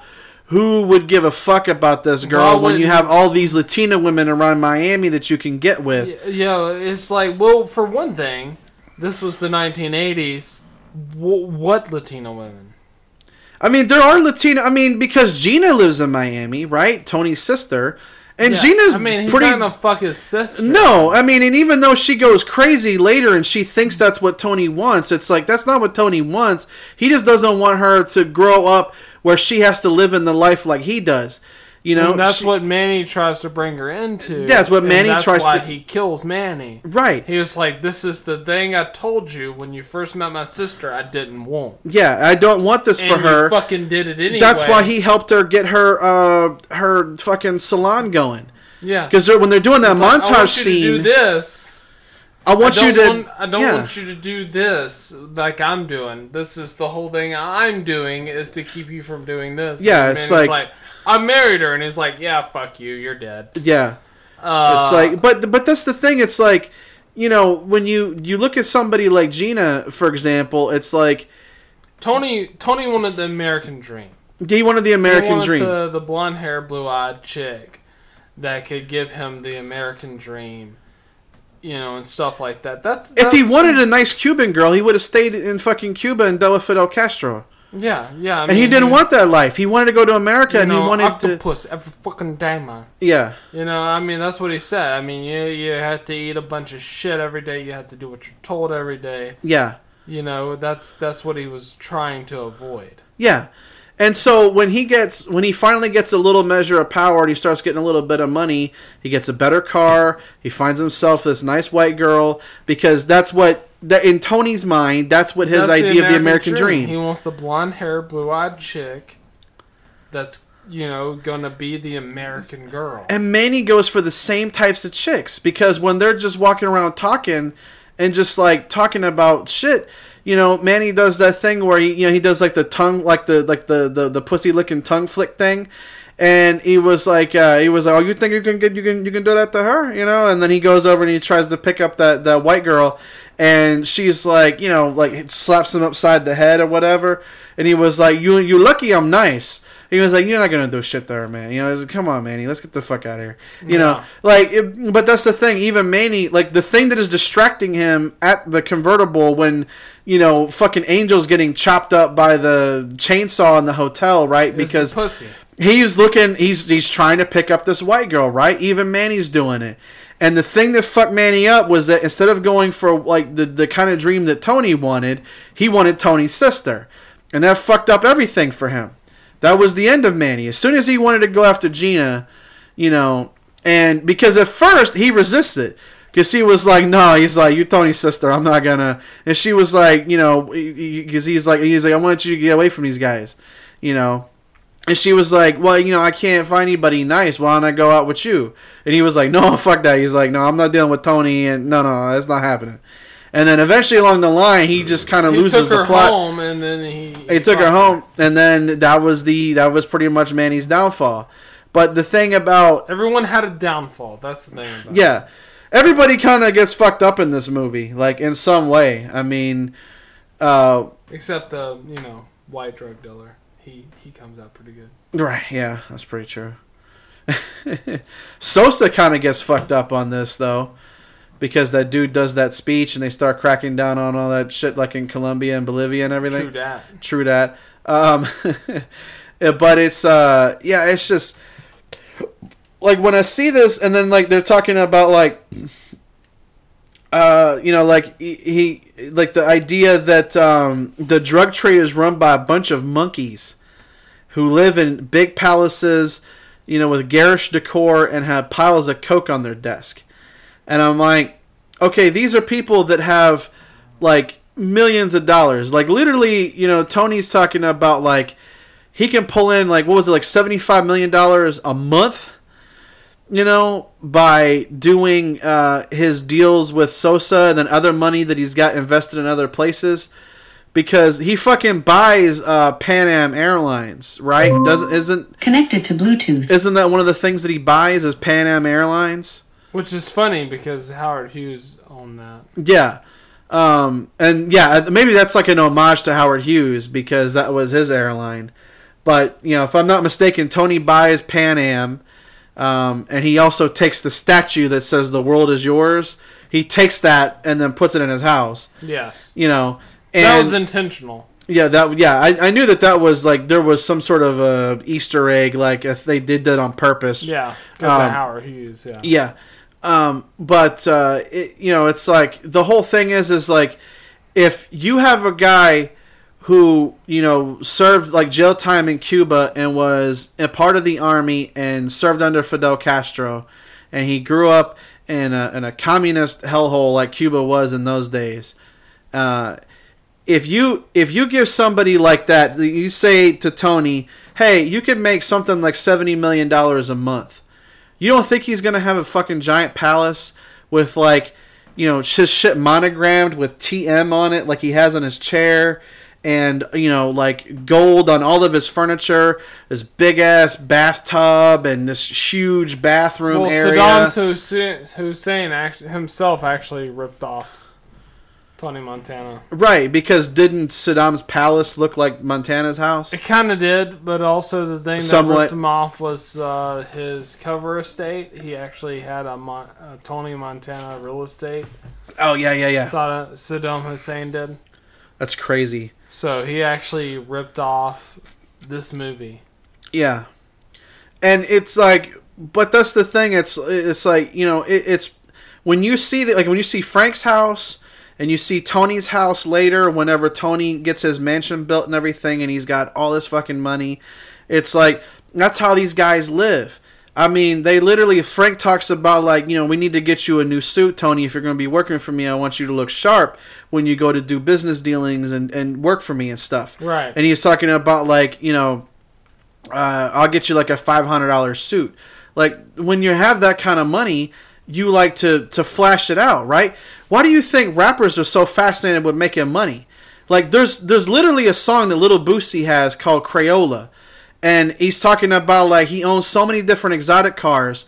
It looks like a fucking crayon box. Because he can go to his garage and be like, do I want the yellow Lamborghini? Do I want the red Ferrari? Do I want the orange McLaren? They're all different colors of the rainbow. And they're all, like, expensive as fuck cars. Right. Rappers didn't get that shit from just anywhere. They got it from watching shit like Scarface.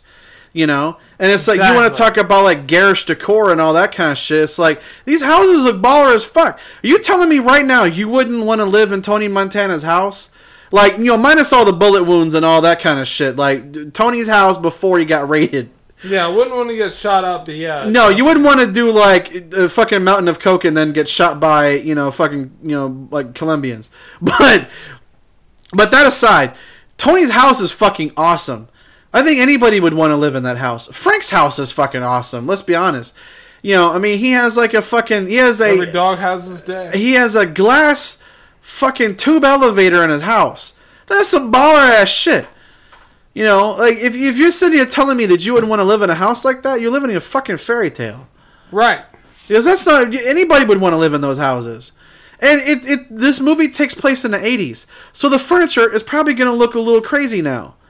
If you're looking at this movie with like 2019 eyes, you're gonna look back at that furniture and be like, their furniture looked fucking retarded. That was the shit back in the 80s. It looked great though, for real. Yeah, but I mean, most of that furniture did look good. The only one that maybe looked a little weird was that glass bubble chair thing in Frank's house. They probably could have thrown that shit out because it looked like a fucking alien pod from like a sci-fi movie. They probably could have thrown that shit out and it would have looked okay. But like the couches and all that shit looked really good in that movie, you know. But I mean, you have to understand the time that it's made. That shit looked awesome back in the 80s. We probably wouldn't have that. In the 80s, it looked great. We probably wouldn't have that shit in our house now, but at the time, it looked awesome, you know. It did. It did look very awesome. Yeah, and just for all the people who want to talk about, like, you know, the language and, like, why does Tony have to say the F word? Even though Elvira even mentions it, she was like, everything you say is fuck, fuck, fuck. Like, the word fuck comes out of his mouth so much, right? And it's like, for all the people who want to complain about, like, the language in this movie, how many drug dealers or people who deal with, like, they run guns or they do, like, gang activity, drug, you know, any kind of criminal stuff are completely erudite in the way that they talk? You know, have you ever met, like, a drug dealer that could, like, recite Shakespeare? No, because they're fucking criminals. You know, a lot of these people didn't have education. Yeah, I mean, a lot of these guys don't actually know Shakespeare. So I agree with you on that. Right, yeah, exactly. But it's like, do you think Tony's going to be, like, completely... He's going to be able to... He's just going to talk and it's like criminals and a lot of us... Have you ever watched a fucking movie with criminals in it and it didn't have some kind of cussing in it? Could you imagine something like The Sopranos where you know, he never cussed or anything? Could you imagine that? Like, no cussing in that? You know, no... Is that what Breaking Bad was? They cussed in Breaking Bad? I don't know. I don't watch that shit. I don't. There's a lot of meth in that, so I didn't watch it. Yeah. The little bits that I've seen of Breaking Bad. I mean, I don't remember. Like Breaking Bad was AMC. AMC. Yeah. Did they not cuss on AMC? Probably not. I don't think they... Yeah, because they don't really cuss on Walking Dead. So. No, it's... I mean, so if they can, it's like sporadically. They can maybe drop like the word shit or something, but F-word probably not. I guess that's why I never really watched it. Because you're like, I want it to be authentic. I want to see grown-ass people cussing and doing grown people shit. Yeah, I guess I would want to see it on HBO, I guess. Right. And see, that's the thing. Like, anytime that they've tried to edit Scarface, and it'd be like, "You fudging with me, you fudging with it best." And it's like, no, that just sounds retarded. That's gay. Have you ever seen a television cut of Scarface where they've had to edit like 90% of the movie's dialogue because of the word fuck? It's like whenever Walmart was trying to sell Eminem CDs, right? And it was edited, and like every 5 seconds, it's I am. Yeah. And it's like... What you bought was like... You bought basically a record of silence. Yeah. The Sound of Silence that was remade by Five Finger Death Punch. Those were Eminem CDs at Walmart in the 2000s. It was just like, this is the Sound of Silence. And it's like, oh, I bought Marshall Mathers. Yeah. It's like, but did you really buy the CD? It's like, no, I what put up? the CD in and I heard like him say like 8 words. These are facts. These are facts right now. Yep. I mean, this has been Beyond the Hate. This is one of the greatest movies of all time. If you have problems with this movie, you can sit on a spiky dildo and spin. Yeah, because if you have any real complaints, you can email us at beyondthehate@yahoo.com. Yes. If you guys actually have anything real to say, then you can email us there, but I doubt you do because this movie is fucking awesome. Yeah, it's a masterpiece. Yeah, but this has been Beyond the Hate. Hope you guys enjoyed. If you didn't, then you're listening to the wrong show. Right. But check us out on Spotify, on Anchor, on Apple Podcasts, Google Podcasts, Stitcher. We're everywhere. And also, thanks to Ewan Buchanan, because I try to shout him out now every episode for subscribing to us and donating to the show each month. props to you. Hopefully you like this episode. And also, if you have any more suggestions, if anybody wants to just suggest anything for us, hey, I want you guys to cover, this movie or cover this or whatever, donate and you get the opportunity to pick what we talk about. And also, whenever you're emailing us at beyondthehit@yahoo.com, I think it'd be fun if you guys could guess who you're actually talking to when you email us. Because you don't know. You don't know who you're talking to. It could be me. It could be Steve. Yeah, you don't fucking know. I would like to see you guys guess because I think you guys would be surprised. All right. This has been Beyond the Hate, Scarface edition. Yes.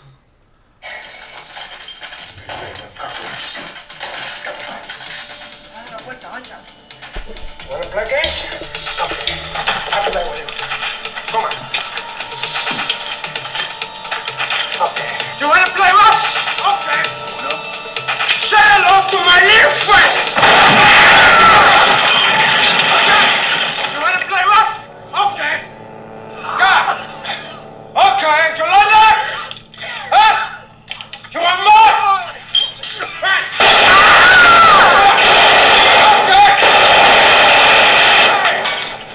Your horse? God.